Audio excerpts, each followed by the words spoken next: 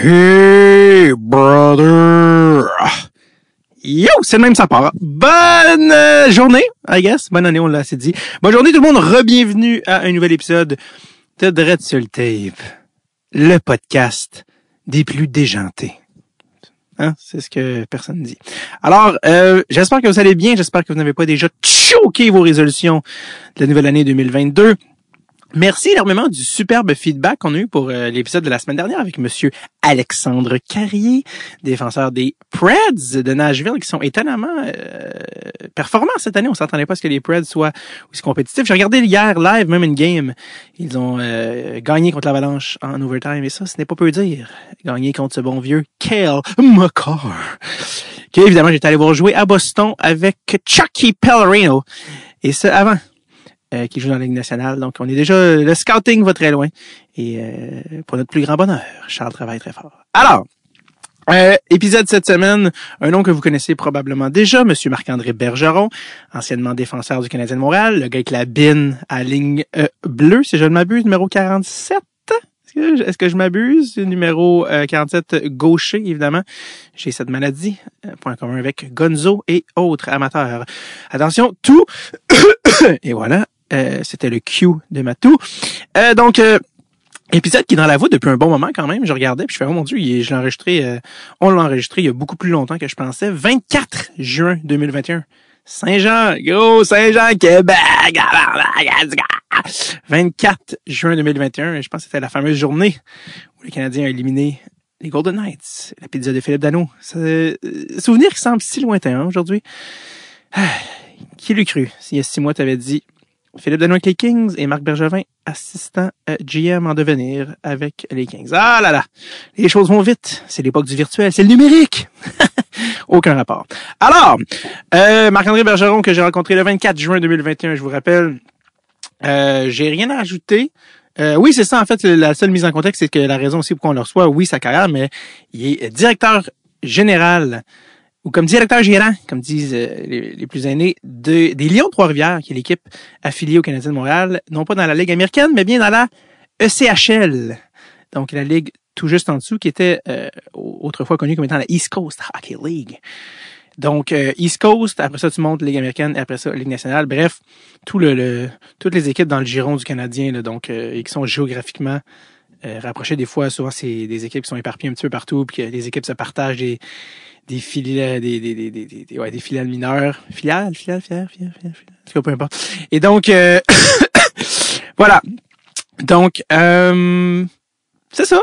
On y est. 24 juin 2021 pour la dernière fois. Voici mon moment avec Marc-André Bergeron.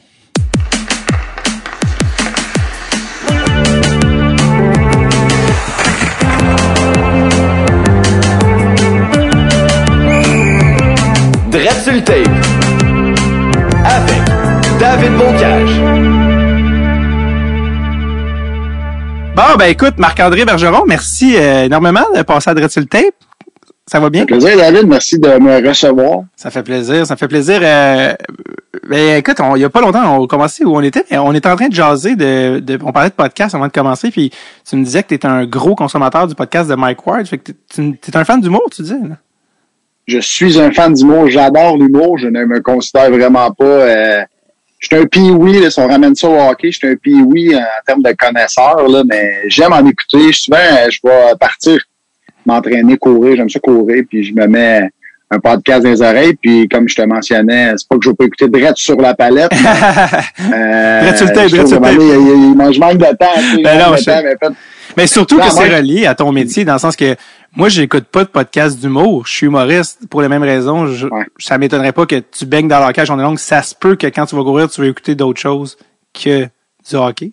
Donc, t'écoutes des podcasts d'humour. Puis, je connais pratiquement tous les invités que tu as eus. Fait que, en grande majorité, je connais pratiquement toute leur histoire. Fait que, les écouter me raconter, si au peu, je vais les appeler un peu comme toi, j'imagine, quand t'appelles tes amis qui te tournent une joke, là, tu sais. C'est qui les humoristes que tu suis?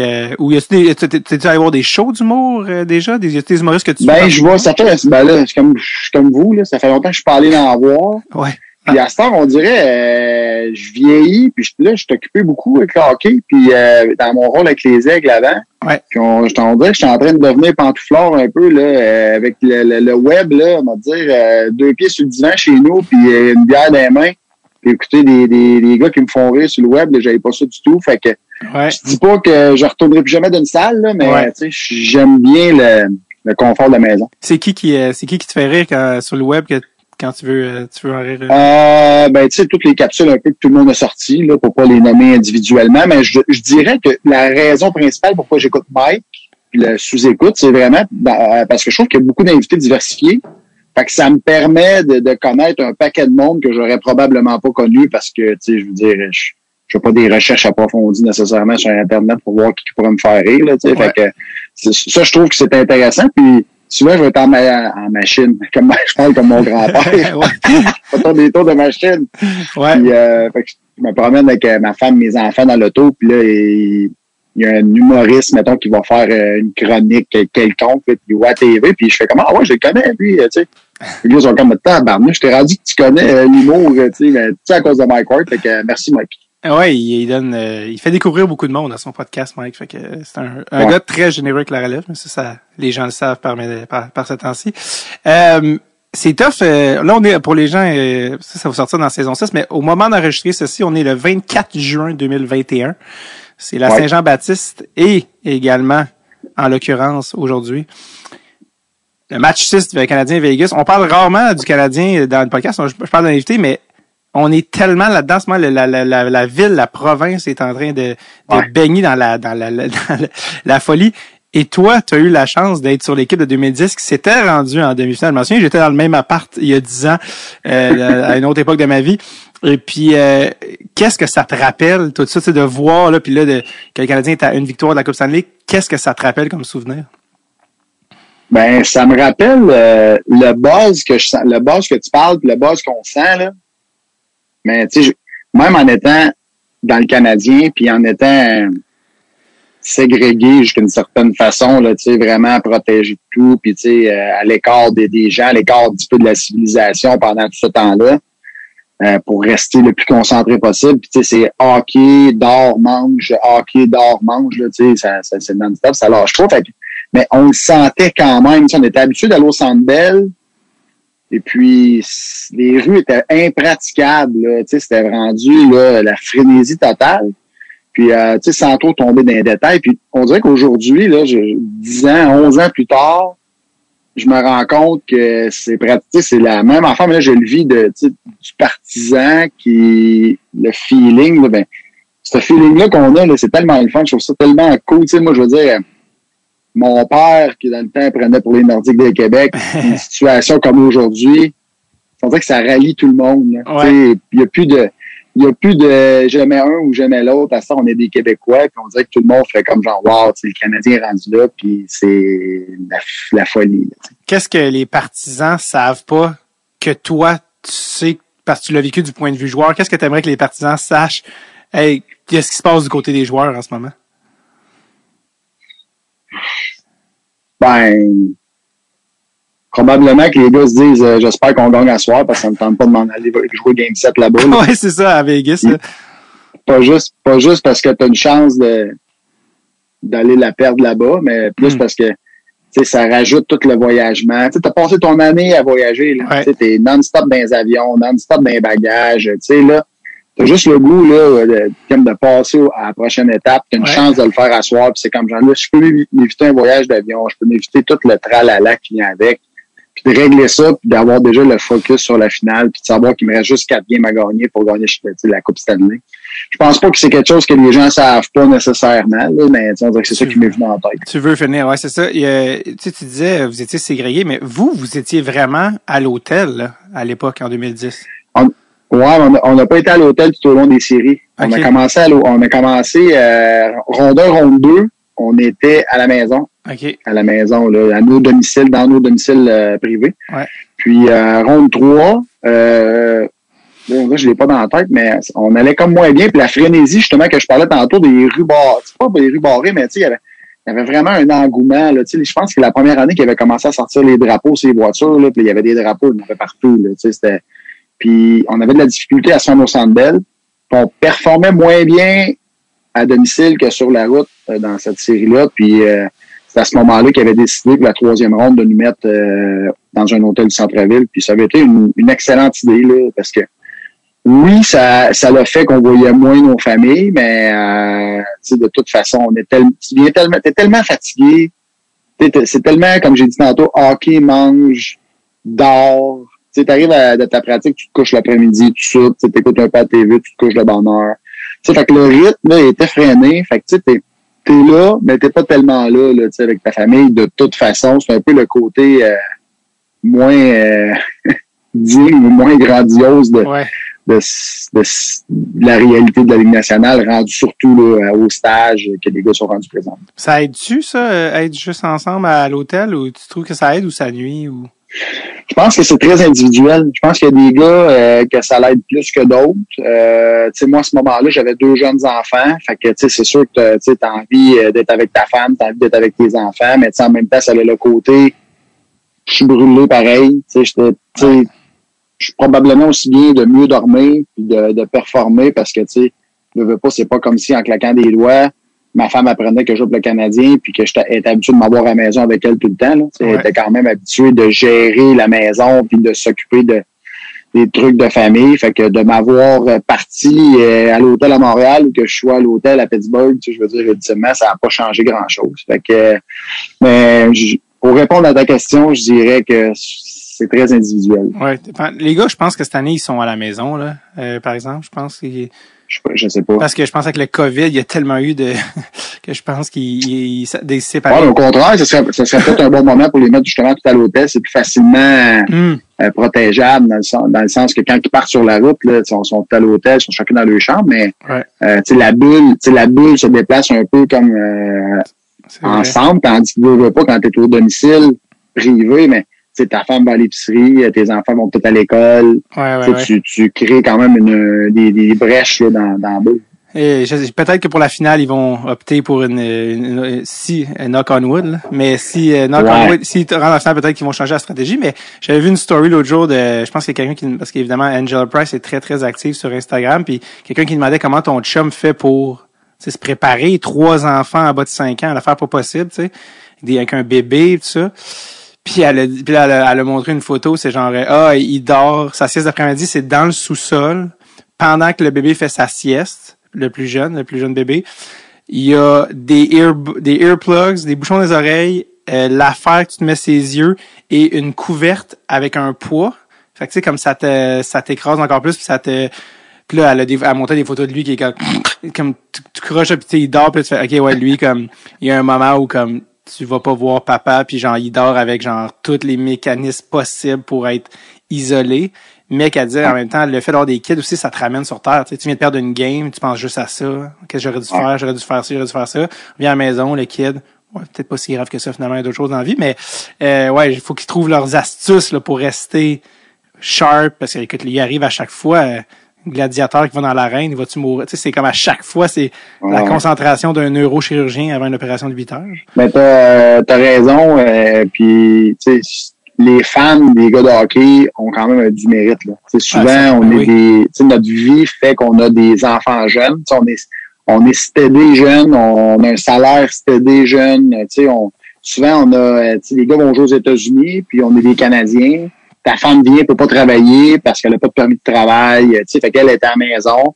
Fait que là, on a comme le setup souvent pour faire des enfants jeunes. Puis là, on se ramasse avec des enfants jeunes, tu sais, dans une job sérieuse qui demande beaucoup de sérieux puis beaucoup de rigueur. Fait que souvent, c'est la femme qui ramasse tout le côté plus maison. Fait en effet, moi, je tip my hat à ma femme parce que ça a géré la maison pendant longtemps. Puis, tu sais, encore, là, d'ailleurs, mais tu sais, là, je veux pas, je suis beaucoup plus présent que je l'étais. Là.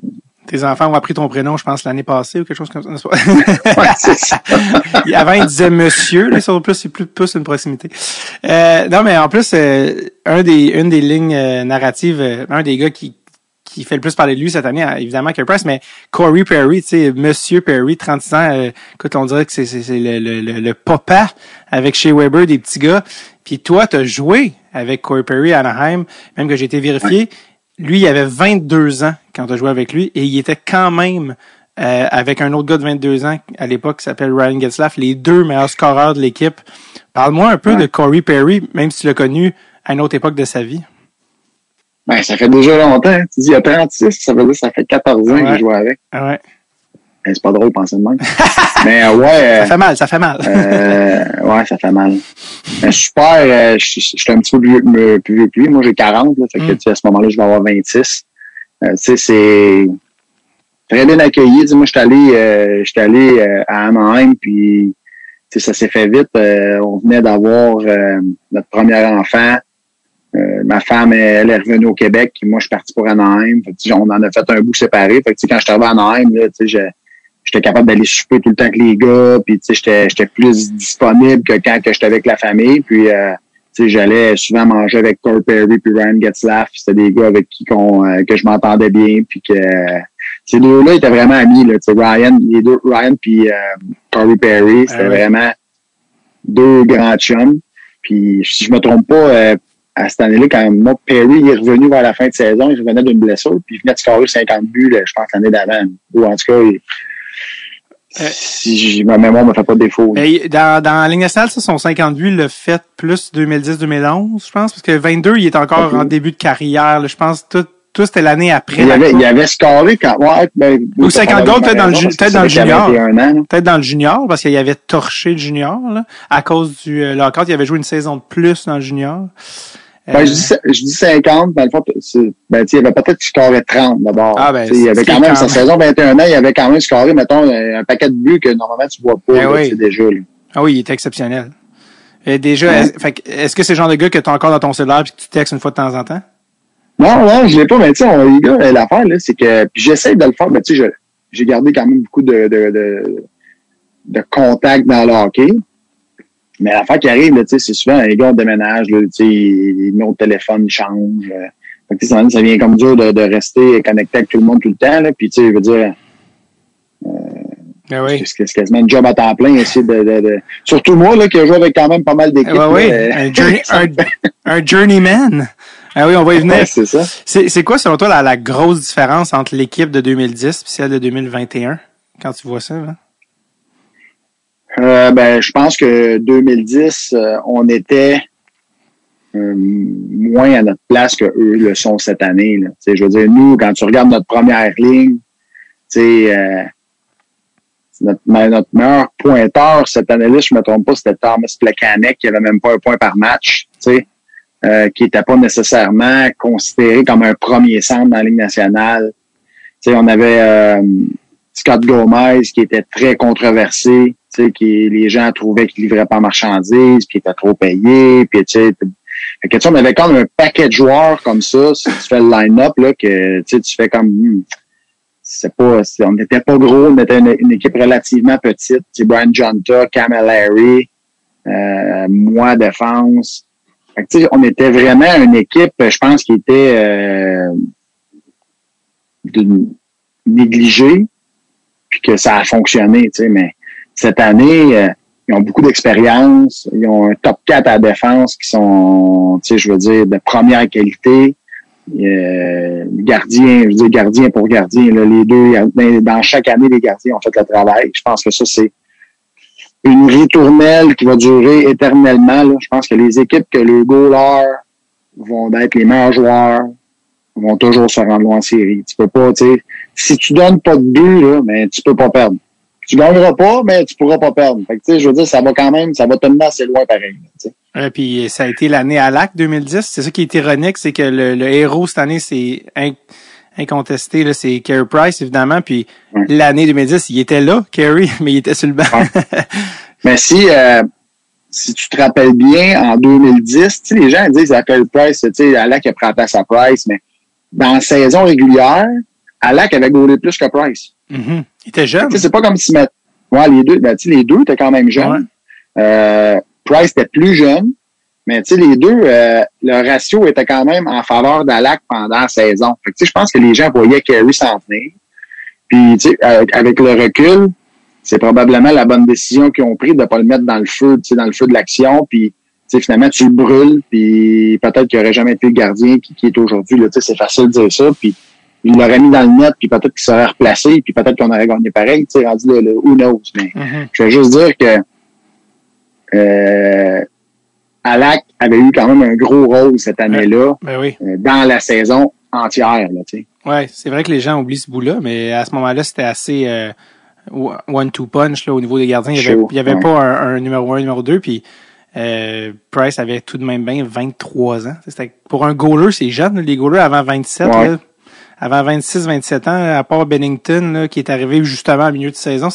Carter Hart, on l'a vu cette année, il y en a eu pour son rhume. Quand t'es jeune, goaler... de Cam Ward, qui l'avait fait aussi. Cam Ward, 2006, encore une fois, qui est arrivé comme un cheveu sur la soupe, puis il perdait 2-0, puis on salue Martin Gerber au passage, qui était le partant à ce moment-là. Fait que, c'est comme ça arrive des fois, mais c'est très, très difficile comme gardien de but.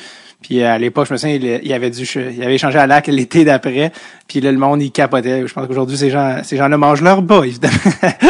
Ben oui, là, parce que, tu sais, je veux dire, Carey Price, là, je veux dire, regarde ce qu'il fait, mais tu sais, à Lac, là, il a quand même eu solide carrière. Il a quand même eu une carrière extraordinaire. Là, puis c'est juste, tu sais, idéalement, là, puis il fut aussi, rappelons-nous qu'il fut une époque qu'un goaler, c'était assez, tu sais. Mais là, ça en prend deux. Mais tu sais, si ça avait été cette période qu'on a aujourd'hui, recul d'une couple d'années, ben probablement que les deux seraient restés, puis ça aurait été un super de duo pendant des années de temps, tu sais. Ouais. C'est juste que, tu sais, à un moment donné, c'est des toughs, à un moment donné, c'est des gars qui patinent, à un moment donné, c'est des petits joueurs, à un moment donné, c'est des, tu sais, là, il y a comme une roue, puis il y a des cycles, puis là, on est rendu jusqu'on est rendu. Et puis c'est ça aussi, c'est que, tu l'as dit, on est rendu à deux goalers sans Jake Allen, on n'est pas dans les séries, là. Ouais, probablement. Tu sais, je veux dire, ça prenait quelqu'un, parce que Carey était blessé une partie de la saison. Si quelqu'un t'amène pas dans les séries, tu peux pas la gagner. La coupe, faut que tu te rendes là. Fait c'est là que tu vois qu'il y a une chance qu'il y avait quelqu'un qui a tenu le fort. Puis là, parce que Carey est arrivé au bon moment. Mais 2010, 2010, c'était plus surprenant, évidemment, là, comme équipe. C'était qui les leaders dans cette équipe-là? Les gars dans la chambre, les gars qui tiraient le train? Ça fait déjà longtemps. Scott Gomez, c'est un gars qui était très vocal, là. C'est un gars qui est très comique. Lui aussi, j'ai pas vraiment écouté, mais je sais qu'il fait un podcast, là, puis semblerait-il qu'il est très drôle. Ouais, il y a une partie en affaire qui s'appelle Scotty Goes, où il va rencontrer des anciens coéquipiers sur la route. Mais oui, il est très présent sur les médias sociaux. Il raconte bien des histoires comiques, là, ouais. C'est ça. Ben, ça me surprend pas parce que un des gars les plus comiques avec qui j'ai joué, là, tu sais, c'est Scott Gomez. Fait quoi? Y a-tu une ou des histoires qui te viennent en tête, là, de Scott, qui, je sais pas si c'était des pranks ou des histoires qu'il comptait ou qu'est-ce qu'il faisait? Ouais, peut-être pas tant des pranks, là, tu sais, pas du moins, c'est pas de ça, je me rappelle, mais c'est un gars qui verbalisait très bien, puis un gars, tu sais, très, très vif d'esprit, là, qui te sortait des affaires des fois que tu faisais, oh my God, je peux pas croire qu'il a dit ça, là, tu sais. Genre. Fait que, ben, tu sais, non, j'ai pas d'exemple, mais dans le sens que... Mais le plus drôle avec qui j'ai joué, puis il me faisait brailler quasiment, c'était rendu comme une habitude, là, puis c'était Martin Saint-Louis, là. Martin Saint-Louis, là, en embraillé en s'habillant avant un game, là, attaché mes patins, puis les lames me coulaient, là. Puis un gars vraiment comique. Qu'est-ce qu'il dit? Après, les gens qui le connaissent pas le regardent, tu vois, ils vont l'écouter parler, puis il y a là un gars très sérieux, très à sa place, puis il l'est, mais quand t'es ami avec, puis t'as la chance de l'ouvrir un peu, de l'ouvrir, là, tu sais, c'est un gars super comique, puis bien le fun à lui. Qu'est-ce qu'il disait, Martin? C'était quoi son... Il disait un autre pareil, là, tu sais, dans le sens, c'est à la Scotty Gomez un peu, là, tu sais, un gars, tu sais, très vif d'esprit, qui... De la répartie. Beaucoup de répartie. Ouais, vraiment une excellente répartie, là. Du genre de gars qui, tu sais, je vais dire ça, vous allez me dire, c'est impossible, nous autres, les humoristes, on est meilleurs que ça. Le genre de gars, selon moi, qui pourrait être humoriste, là, tu sais. Il s'y met un peu, il travaille, puis d'après moi, tu sais, il est naturellement comique, tu sais, puis il y en a qui l'ont, il y en a qui l'ont pas, lui, il manque. Mais Martin, en plus, je sais pas, est-ce que tu sentais un bond aussi, le fait que vous êtes québécois, il fait en lâchant en français, tu sens-tu que en français, tu avais accès à un Martin Saint-Louis que peut-être les Anglos avaient pas accès? Ben, c'est sûr que le fait francophone, tu sais, québécois, renforce une relation, ça c'est sûr. Mais tu sais, maintenant, on vient tellement habitué, là, surtout un coup dans la chambre, dans la Ligue nationale, de parler en anglais, puis de vivre en anglais, puis tu sais, ça fait pas une si grosse différence à l'aréna. C'est sûr que le soir, quand on va souper ou quand on devient plus dans nos temps à nous, ben, on a plus tendance naturellement à se diriger vers nos nations, si on veut dire. On peut dire, ouais. Les Russes souvent vont se tenir ensemble, puis les Suédois vont se tenir ensemble, puis c'est un peu comme ça. Là, il va y avoir des mix à l'occasion, mais plus souvent qu'autrement, tu retrouves les groupes là, de chacun des pays qui vont se faire ensemble. Ouais. On parlait des leaders dans la Chambre en 2010. Mike Camilleri avait eu des grosses séries cette année-là. Il était en train de... Il potait, puis il était en train d'être en train de... Il était à la poursuite du record, je pense, de Vincent D'Anfous pour le plus de goals en série, ou je sais pas trop quoi. Puis j'avais entendu à quelque part qu'il avait pris le lead un peu dans le vestiaire, puis qu'il allait au board, puis qu'il disait « Là, le jeu, on va faire telle affaire, vous allez me l'envoyer ici, puis je vais te faire ça. » Puis les gars étaient comme... On l'écoutait, puis on n'avait pas le choix, parce qu'à chaque fois, on le faisait, puis ça marchait. Il scorait, fait qu'on était comme... Tu tiens-tu de ça? Perso, je me rappelle pas de ça. Ça me surprend pas que... Ben oui, je sais Mike Camilleri avait un rôle de leader dans l'équipe. Mais puis, j'aurais pas dit ce que tu viens de dire, mais à t'écouter, oui, c'est un gars qui était bon, comme on dit, les X&O's, là. Ouais. Il était bon comme pour penser à des jeux, puis il était bon pour créer des patterns qui étaient pour être à notre avantage. Puis oui, c'est vrai qu'il faisait ça, mais j'ai pas vraiment de détails. Là, je me rappelle. Ça fait déjà 10 ans, on dirait que des bouts, j'en fais des bouts, puis imagine, j'ai pas vraiment fait de commotion dans ma carrière. Ben ouais, en plus les gens parlent des séries, mais je sais pas ça si tu t'en souviens, ça probablement que tu t'en souviens. C'est toi qui as marqué le but qui a permis aux Habs d'aller en série cette année-là. Ça, tu t'en souviens? Je me rappelle. Ouais, je me rappelle. C'était contre. C'était contre quelle équipe? C'était pas Boston? Je pense que c'était Toronto. Je pense. Oui, t'as raison. Contre, comme dirait Don Cherry, J.S. Giguère. C'était contre Jean-Sébastien Giguère. T'avais marqué, évidemment, de ton classique slap shot de la ligne bleue. Et ça avait été le but qui avait permis aux Canadiens de rentrer 8e en série. Et puis, bon, le reste, c'est de l'histoire. Puis après ça, t'avais marqué, je pense, Game 7 contre Washington. Ouais. Puis c'était le premier but du Canadien, je pense. Ouais, on a gagné 2-1, je suis le premier but de la game. Ouais. Oui, est-ce que tu te souviens qui avait compté le but gagnant pour le Canadien? Ouais, Dominic Moore. Bonne réponse! Ting, ting, ting, ting! Et voilà. Bang, bang, bang, bang. Ton toutou s'en vient, il est dans la poste. Ouais, c'est ça. On va mettre un petit chèque là-dedans. Mais oui, bref, des bons souvenirs. Je sais pas si c'était-tu dans ces séries-là, je sais pas pourquoi, quand je sais que je te recevais, il y a plein de flashs à faire qui me reviennent.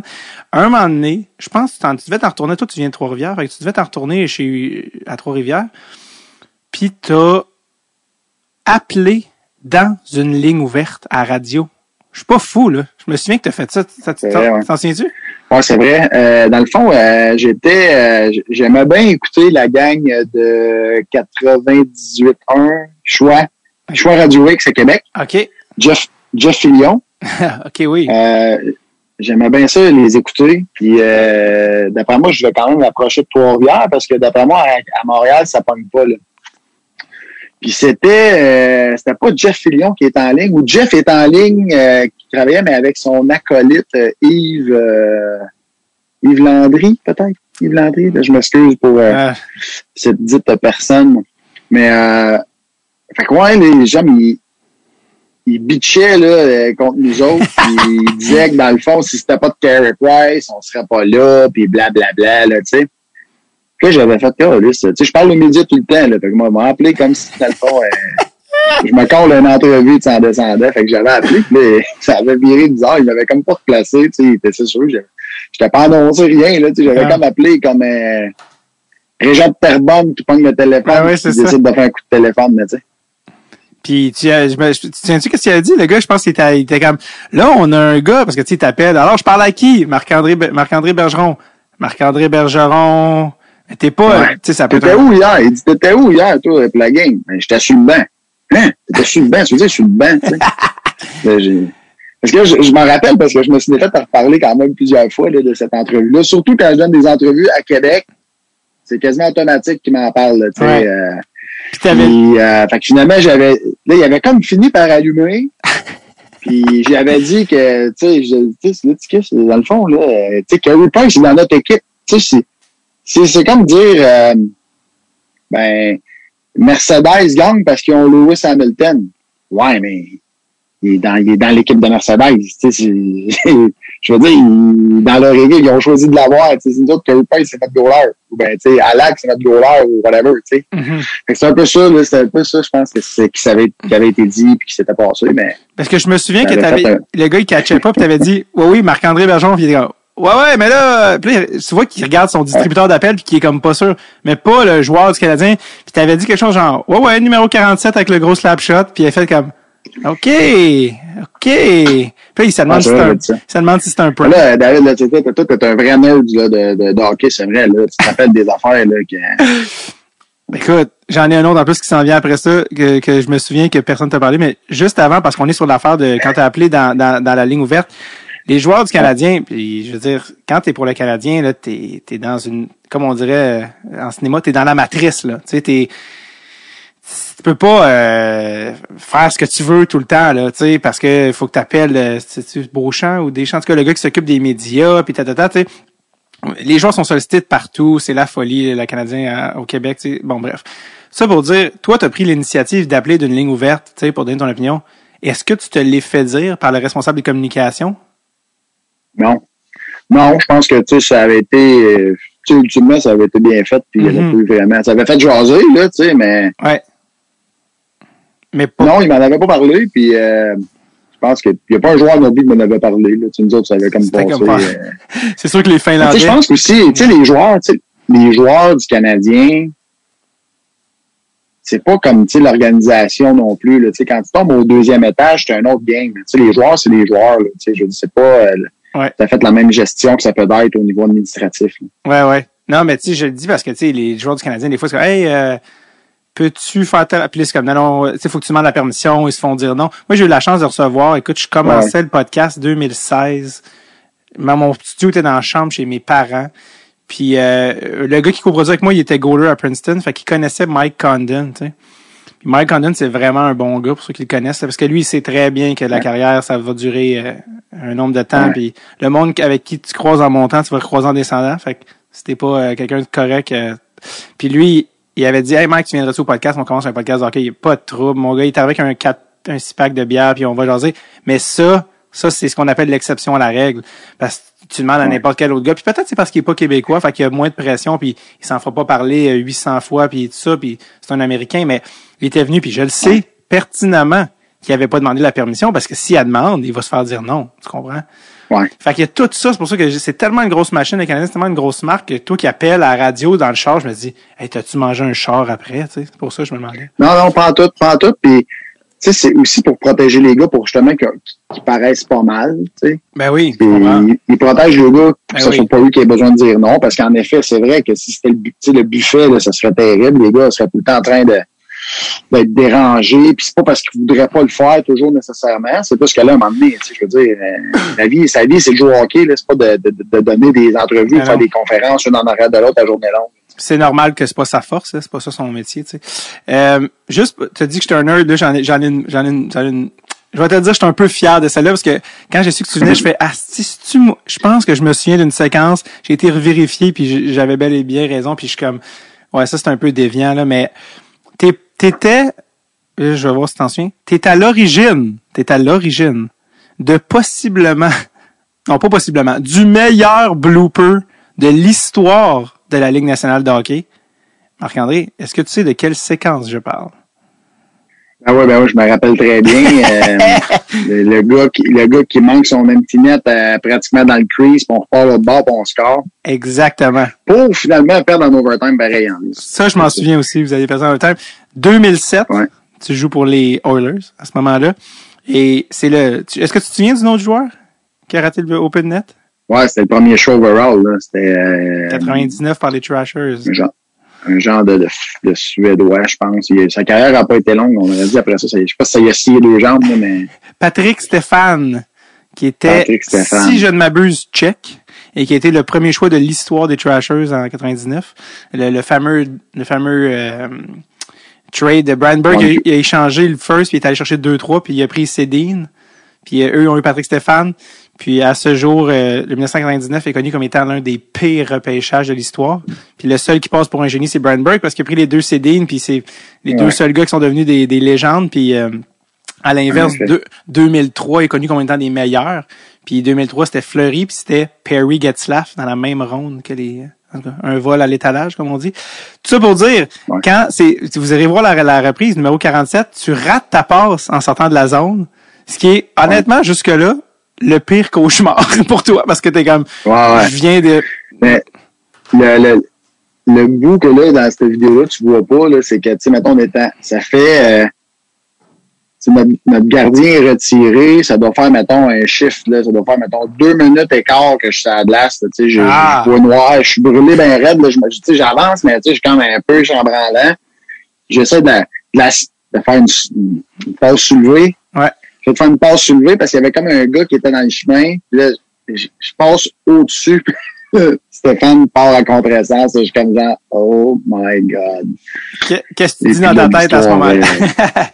À ce moment-là, t'es comme, tu me niaises, hein? Je viens de perdre la game. Ouais, exactement, là, tu sais, je veux dire, ça arrive, là, tu sais, je dis pas que ça arrive jamais, là, parce que c'est arrivé, mais, tu sais, on s'entend que ça arrive pas souvent, tu sais. Pour ceux qui ont mais pas... là, ouais, c'est ça, puis là, tu rates, là, lui, il s'avance, il joue pour les Stars, il arrive, empty netter, la puck bounce par-dessus son bâton, il tombe, vous partez l'autre bord, puis je pense que c'est Aleshemski, peut-être? Je pense que c'est Jared Stoll qui prend en rondelle, à côté du filet, il la passe à... Smith, peut-être? À Emski.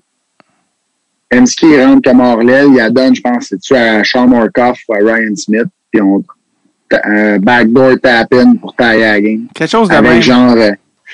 Puis, tu sais, quand que Stéphane a manqué son but dans le filet désert, il devait rester, mettons, là, il devait rester, mettons, en bas de 10 secondes, là, vraiment. Ouais. Je pense que Jared Stoll l'a envoyé à Smith, puis Smith l'a envoyé à Hemsky, puis Hemsky a scoré. Quelque chose comme ça, parce que je me souviens que c'était un droitier, puis c'était Hemsky, il a scoré sur le backhand. Ah ouais? En tout cas, de mémoire, là, mais en même temps, s'il y a quelqu'un qui s'en souviendrait, c'est peut-être moi, parce que je l'ai rechecké récemment, parce que je savais que tu reviendras en plus.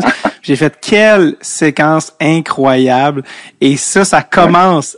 Ce bonbon-là existerait pas si t'avais pas raté en faisant une erreur. En faisant une erreur, ça a donné une erreur pire.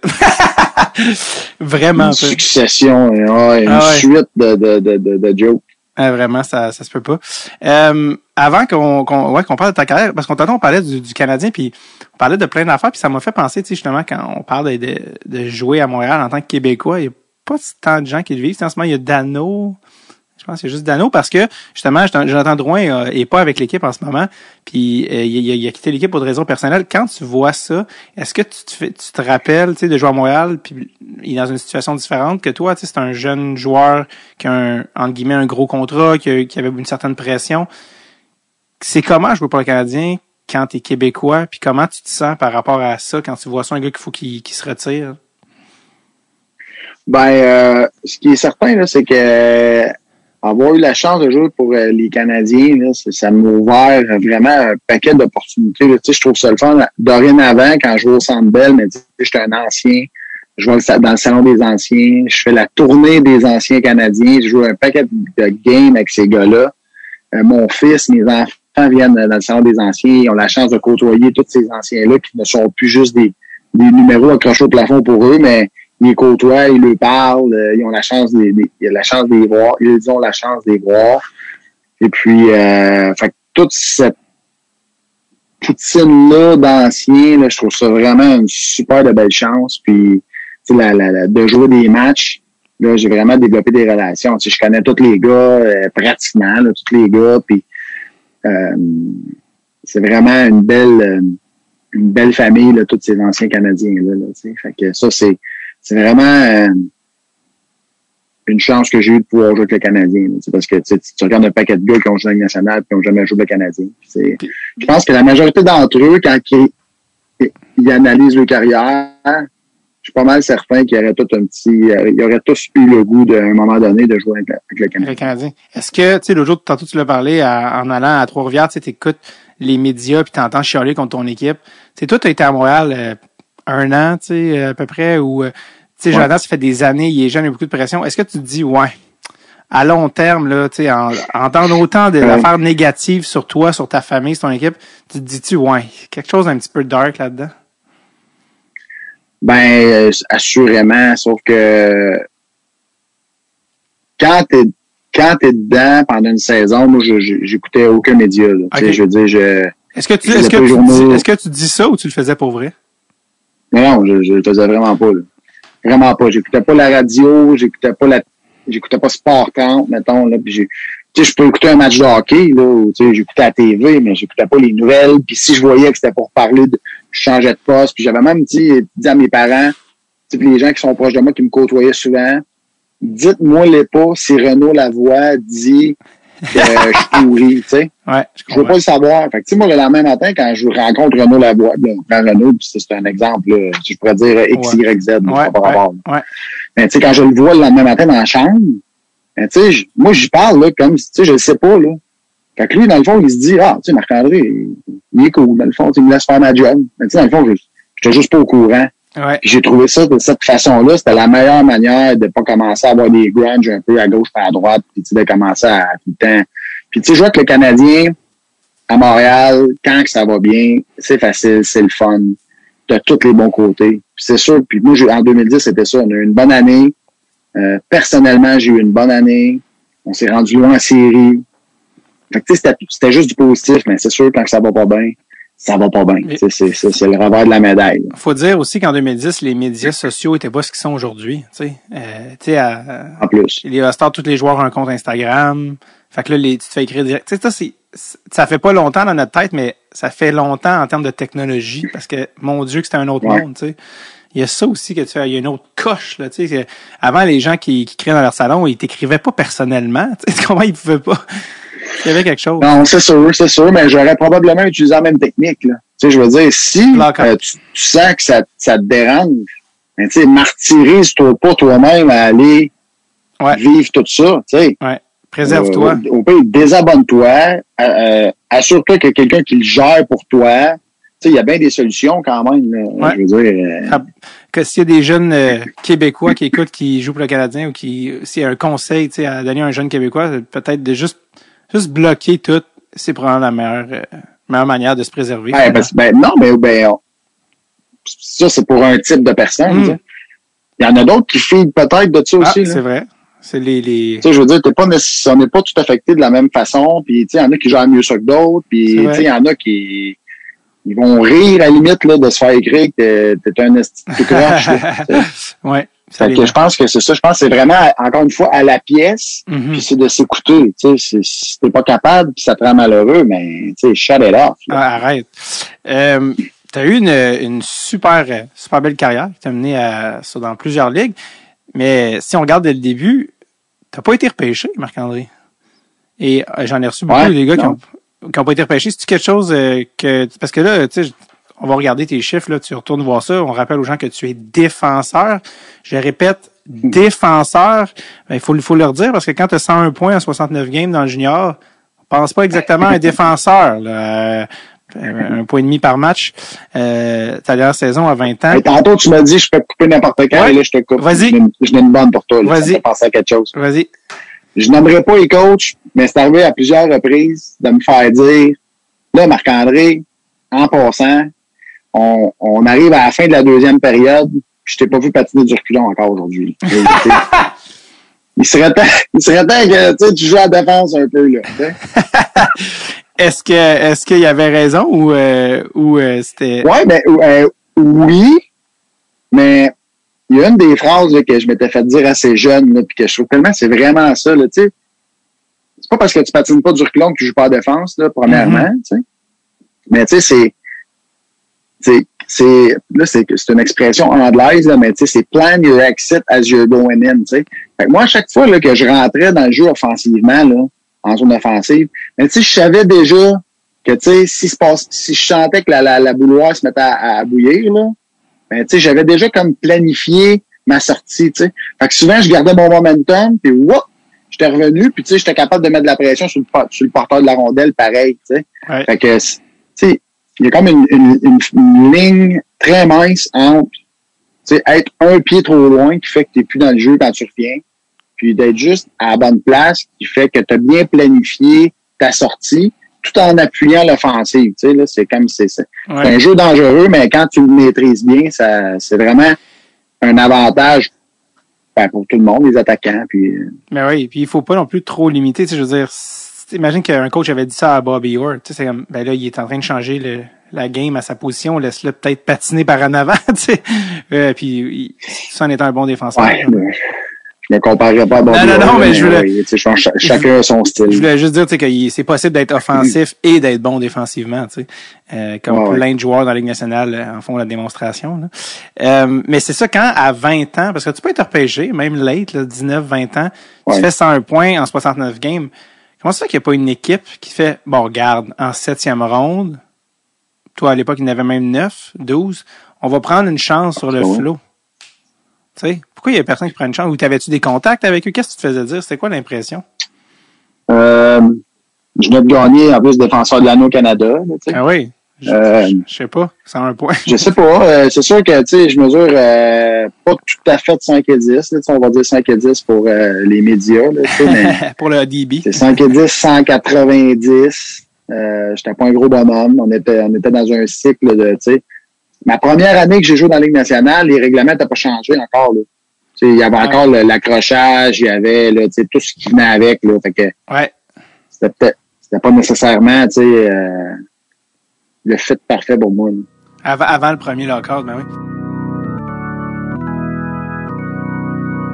On prend une brève pause juste pour que je vous dise un petit coucou de la part de nos amis chez qui tout le monde ensemble? Manscaped! Oui, tout le monde! Alors que vous avez déjà choqué vos résolutions de l'année qui sont pas importantes, on s'en fout, tu peux en manger du chocolat, mais celles qui sont importantes, comme s'occuper de vos testicules, ça c'est important. Et Manscaped est là pour ça. Et justement, leur trousse Performance Package 4.0 de Manscaped. Performance Package 4.0. Et là, pour vous prêter main forte, la nouvelle trousse avec tout ce que vous avez besoin pour vous occuper de votre Johnson, c'est là-dedans. Il y a déjà 4 millions d'hommes à travers le monde qui font confiance à Manscaped. Faites comme eux et utilisez le code DST20 au manscaped.com. Tu seras au manscaped.com, DST20, 20% de rabais et l'expédition gratis pour commencer l'année sur le bon pied ou sur la bonne cling couille. Attention, mauvais jeu de mots. Je vous ai déjà parlé du Lawnmower. Je vous ai parlé aussi du Crop Reviver, du Crop Preserver, les parfums à testigos. Ben, le parfum, en fait, les désodorisants.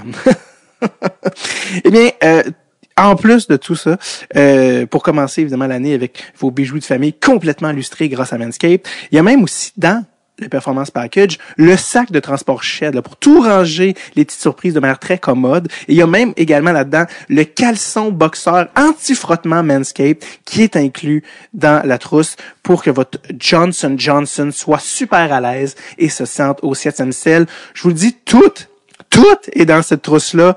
C'est vos couilles qui vont vous remercier. Obtenez un rabais de 20% et l'expédition gratuite avec le code DST20 au manscaped.com. Je répète, 20% de réduction et l'expédition gratuite sur manscaped.com avec le code DST20. Ne vivez plus dans le regret et allez voir nos amis chez manscaped.com. Allez, on retourne à l'épisode.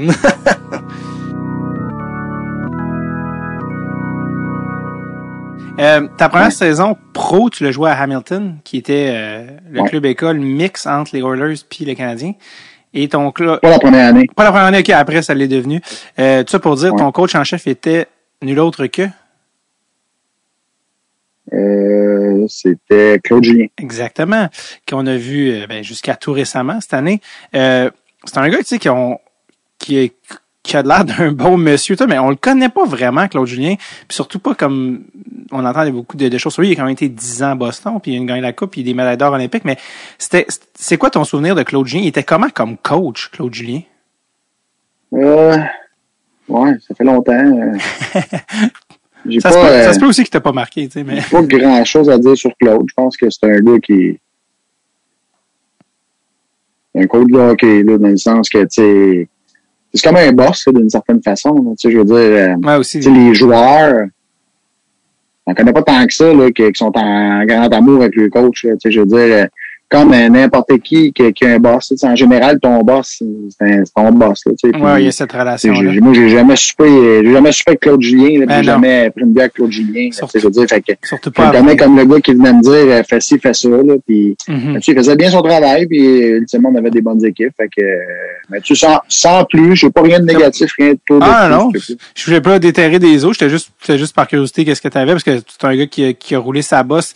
Je pense aussi beaucoup depuis. Là. Je pense qu'il est pas nécessairement le coach qui était non plus quand il t'a coaché. Je veux dire, pour s'il y en a qui veulent se remémorer quelle époque, là, quand tu regardes qui avait sur ton roster, ça rappelle des vieux posters, mais toi, là, toi, c'est la deuxième année que tu vas parler, c'est certain. Là. De quoi ça?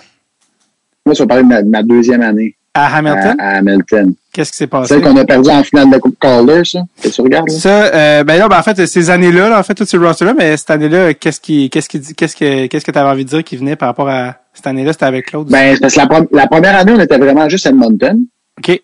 Puis la deuxième année, j'ai joué la moitié de saison, à peu près, là, peut-être 35-40 games avec Hamilton. Puis la deuxième année, nous étions Edmonton-Montréal ensemble. OK. Puis là, cette année-là, les noms que tu t'apprêtes à nommer, les gens vont comprendre. Ça va être parfait. Moi, je te fais ton intro. Après 35-40 games, on a un paquet des joueurs, on s'est tout fait envoyer dans les équipes de la Ligue nationale. Puis Montréal, je pense qu'ils n'ont pas fait les séries. Puis nous, on s'est rendu, on a perdu en première ronde. Puis ils ont tous renvoyé ces gars-là à Hamilton. Fait que là, t'avais toute qu'une équipe, là, mais on sentait que personne n'avait le goût d'être là, parce que nous autres, nos têtes, là, on était tous rendus des gars de la Ligue nationale. Fait que là, on était comme, on se tourne dans les mineurs, ça ne tentait pas, tu sais. Mais, je t'invite, là, nomme-les les noms, là, on avait vraiment de la proie. Je sais pas, OK, je sais pas si c'était cette année, mais tu sais, Plekanec était en début de carrière, là, il commençait. Mais il y avait aussi des vétérans qui retombaient, genre Marius Tcherkowski, là. Genre, lui, je sais pas. Oui. Tu sais, genre, qui avait comme. Montréal. Oui, qui avait 30 ans, mais tu sais, il y a les noms, moi, qui captent mon attention aussi, c'est des gars, genre, Marcel Ossa, qui est un choix du programme du Canadien. Mais tu sais, il y a des vieux de la vieille que les plus jeunes connaîtront pas, mais Igor Ulanov, qui était défenseur. Ah, ouais. Il y avait même une coupe de game dans la Ligue américaine cette année-là, à ma surprise. Mais ça pour dire que cette année-là, en plus, ça, vous étiez, j'avais même oublié que vous étiez rentré en finale de la Coupe Calder. Puis, mais tu sais, à défense, je vais en nommer quelques. Ouais, vas-y. Il y avait Ron Hainsey, qui est un choix qui était un choix de première ronde du Canadien. Ouais, Beauchemin, ouais. Il y avait Mike Komsarek. Ouais. À l'attaque, il y avait Jared Stoll. Il y avait Rafi Torres. Il y avait il y avait c'est parce que je voulais dire en plus, là. Écoute, on avait une équipe, c'était pratiquement la totalité de l'équipe que c'était des gars de la Ligue nationale. Là. Ouais, vraiment solide. C'est drôle parce que c'est tellement un throwback de voir ces noms-là. Tu sais, Ron Hainsey, les gens. En plus, j'avais dit, on avait perdu la finale de la Coupe Calder, je pense genre le 22 ou le 23 juin parce que c'était une année olympique. Fait que tout avait été décalé de 1 ou 2 ou 3 semaines, je me rappelle pas. Puis on avait perdu Game 7 au Copps Coliseum à Hamilton. Puis je me rappelle d'être assis dans la chambre après puis de me dire on a eu ce qu'on méritait. Il n'y en a pas un qui veut d'être ici. On fait tout comme la baboune, on a tout le goût que ça finisse. Puis, tu sais, là, dans le fond, ça, c'est le worst case scenario, là. Tu te rends au bout, tu joues toutes les games que tu as jouées, puis on avait perdu, je pense, 1-0 au Copps Coliseum. C'était contre qui? Fait que ça va être une bonne leçon, là. Tu sais, tant qu'à faire de quoi, il fallait donc comme il faut jusqu'au bout, là. Qui vous avez battu à ce moment-là? C'était l'équipe du Texas. C'était l'équipe d'école de Dallas. Je suis curieux d'aller voir d'ailleurs les rosters et les autres. J'aimerais ça voir c'est qui jouait là-dedans. Je me rappelle pas du tout, mais il doit y avoir toute une équipe. 2005, 6? 2003, 4. Ah, ok, toi, c'était avant, non, c'était 2000. Ah, ok, oui, t'as dit que c'était avant le lockout, ouais. D'ailleurs, ton lockout, tu l'as même passé en Suède. Ouais. Et après Noël, j'étais allé en Suède. Puis il y avait une couple de gars NHL là-dessus, là, tu sais, des Chris Phillips, des Andreas Dackel, encore une fois, qui ont joué avec Montréal. J'ai une question pour toi. Encore une fois, je sais pas si tu vas te souvenir parce que c'est quand même plus petit. Il y avait un kid de 16 ans peut-être que ton fils est plus vieux que ça aujourd'hui. Il y avait un kid de 16 ans qui sur l'équipe sur laquelle tu jouais, qui allait devenir une future star. Probablement qu'on peut dire qu'il va être un membre du Temple de la Renommée. Est-ce que tu sais de qui je parle? Il avait 16 ans. Il a joué des matchs avec vous. Je sais pas si aussi peut-être qu'il a joué quand tu étais là ou peut-être les games où tu n'étais pas là. Mais est-ce que ça te dit quelque chose? Non. Rien. Peut-être un des meilleurs passeurs de son époque ou en tout cas peut-être même de l'histoire, mais monsieur Niklas Backstrom, le centre des Caps, a joué quelques matchs cette année-là à 16 ans. Très jeune, là, dans une ligue d'hommes. Puis c'est pour ça que j'étais comme, hey, vous étiez-vous croisés ou peut-être t'en souviens juste pas, tu sais, ça se peut aussi. Non, je m'en souviens pas. J'étais pas vieux pourtant, là, tu sais, je veux dire, à ce moment-là, moi, j'avais. Ouais, c'est ça. 22, 23 ans, peut-être. Là. C'est d'ailleurs très drôle que tu as joué, genre, une partie en Suède, mais la première moitié à Trois-Rivières, dans le semi-pro. Ouais, mais cette année-là, si tu te rappelles bien, il y avait un paquet de gars qui avaient joué, là, parce que justement, on était tous en lockout, puis moi, l'idée pourquoi j'avais joué à Trois-Rivières, c'était parce que je le savais. Tu sais, je me faisais mettre beaucoup de pression par Edmonton parce que j'étais jeune, puis ils voulaient que je joue. Ouais. Fait que là, ils essayaient de me trouver, eux autres même essayaient de me trouver des places pour aller jouer en Europe, là, tu sais. Fait que ça me tentait pas. Là, j'avais vraiment pas le goût. D'aller en Europe? Pardon? T'avais pas envie d'aller en Europe? Non, pas tant que ça. C'était quoi qui était... J'étais comme bien, là. Tu sais, c'est tellement demandant. J'étais en début de carrière, là. Tu sais, j'étais pas tout à fait encore établi dans la Ligue nationale. Fait que, tu sais, j'étais comme à côté tout le temps, là. Tu sais, fallait comme je me dépasse à tous les jours pour être, tu sais, comme pogner le beat de la Ligue nationale. Fait qu'on aurait dit, là, de pouvoir comme un peu peser ses breaks, là. J'avais comme pas eu ça. J'avais besoin mentalement, là, comme de me regrounder, si on peut dire, peut-être, tu sais. Okay. Mais, là, quand je me suis rendu compte que fallait que j'y aille, là, tu sais, que j'étais pour être pogné pour y aller. Mais là, je me suis dit, bon, je vais jouer une coupe de game semi-pro, au moins, là, tu sais, essayer de me donner un peu de game shape avant de partir. Puis c'était un peu l'idée que, pour ça que j'avais joué. J'avais dit à l'équipe, j'ai dit, je vais juste jouer les games à domicile, je joue pas les games à l'extérieur. Fait qu'avec Trois-Rivières, j'avais juste joué les games à Trois-Rivières. Okay. Puis, ouais. J'avais tout le fun. Particulier. 2 bagarres générales, d'ailleurs. Ah ouais? 2 bagarres générales en 10 games. Marc-André Bergeron, qu'est-ce qu'il fait dans une bagarre générale, dans le semi-pro? Pas là-dedans. Non, pas là-dedans. Je m'étais pas très excité. J'avais gardé ça plutôt. Non, j'avais rien fait, vraiment. Le monde. Une qui avait comme un peu parti à cause de moi parce que on perdait par un but. Puis il restait, mettons, 1 minute de jeu. Puis un des toughs, là, au bord, je me rappelle pas de son nom. Mais tu sais, je partais avec la rondelle, puis je me fais comme fait un peu mettre en angle, puis je m'étais fait frapper, mettons, à l'entrée de la ligne bleue, tu sais, au Colisée de Trois-Rivières. Puis il me tenait, tu sais, il y avait comme une main chaque bord de moi, il se tenait après la bande, puis il me tenait dans la bande, de même, tu sais. Là, ça faisait, mettons, 10 secondes qu'il me tenait. Là. Puis là, je m'étais comme un peu débattu, là, on l'a dit, tu sais, lâche-moi, laisse-moi jouer, tu sais, il reste genre 50 secondes, on perd par un but, tu sais, on va essayer de scorer. Puis là, finalement, me débattant, écoute, j'avais même pas eu vraiment le temps de me débattre pour essayer comme de me sortir de là. Il me tenait comme si c'était la prise de l'ours à la bande. Que, quand je me suis comme viré en tête, là, le banc, c'était vidé. Mais voyons. Le banc était déjà rendu à la moitié de la glace. Puis là, je les ai vus s'en venir, je fais, oh boy, here we go again, tu sais. Comme dans Slapshot. Comme dans Slapshot, ouais, c'est ça. Wow. Comme jouer dans la Ligue nationale, puis la Ligue, tu sais, l'année d'après, jouer semi-pro, tu sais, avec des batailles générales, t'es dit comme, ouais. Devrait pas être ici, peut-être dangereux. En même temps, je savais dans quoi je m'embarquais, là, tu sais, je savais bien que c'était pour, tu sais, le but, c'était de me mettre en forme. Puis... Comment les gars agissent dans la Ligue par rapport à toi? Parce qu'ils savent, là, c'est petit, la Ligue semi-pro, tout le monde se connaît, ils savent, tu joues dans le show, comme ils disent. Est-ce qu'ils essayent de te blesser ou ils back up? Non, pas tout. Ça va être, pour de vrai, ça va être super cool. Tu sais, puis cet événement-là en particulier, le gars, essayait pas de me blesser non plus. Là. Non, pas là-dessus, ouais. Il me tenait sa bande, ça a causé tout ça, tu sais, mais il essayait pas de me blesser en tant que tel, puis ça a juste viré comme ça a viré, là, tu sais, mais... Et quand tu... j'allais dire, on a fait le tour, c'est correct, de ça. J'allais dire, quand tu t'arrives à Edmonton, j'adore, je me souviens, moi, très bien de cette cup run-là, Fernando Pisani. Écoute, j'ai viré une table à l'envers dans le sol chez mes parents Des avantages numériques, il part, il intercepte la passe de Corey Stillman. Oh, J'ai d'ailleurs reçu Georges je pense que Georges, là, on a plus que 130 épisodes. Georges, c'était l'épisode 2 de Dread sur le tape. Fait que, on en a parlé il y a déjà de ça 5 ans.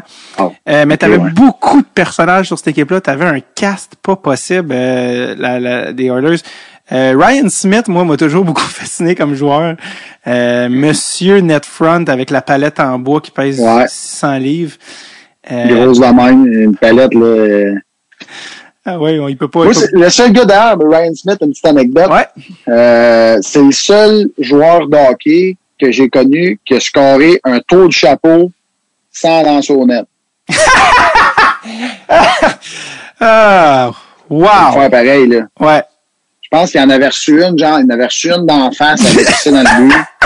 Il n'avait, tu sais, l'autre, c'est pas un lancer, là, tu sais, mais il avait typé un puck pour en scorer une. Il était rendu à 2. Puis la troisième, je me rappelle pas, tu sais, il avait tout dévié sur un patin. Il était tout le temps dans du but, tu sais. Il scorait, j'avais dit après la game, je m'avais dit, scorer un hat-trick, faut le faire, là, sans lancer au but.